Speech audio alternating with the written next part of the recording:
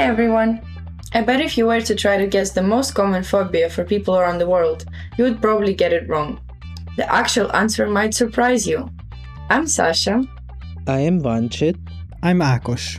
And this is MindCraft, a podcast series focused on destigmatizing mental health in education. So, Ákos, what is the most prevalent fear among people around the world?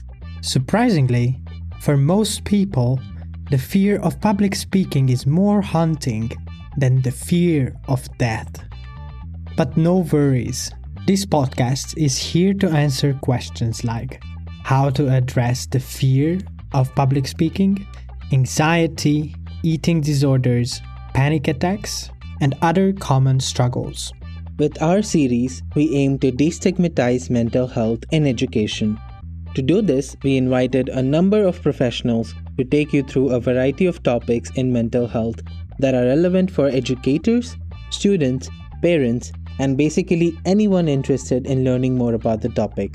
So please join us on this journey of improving mental health in the classroom, one podcast at a time.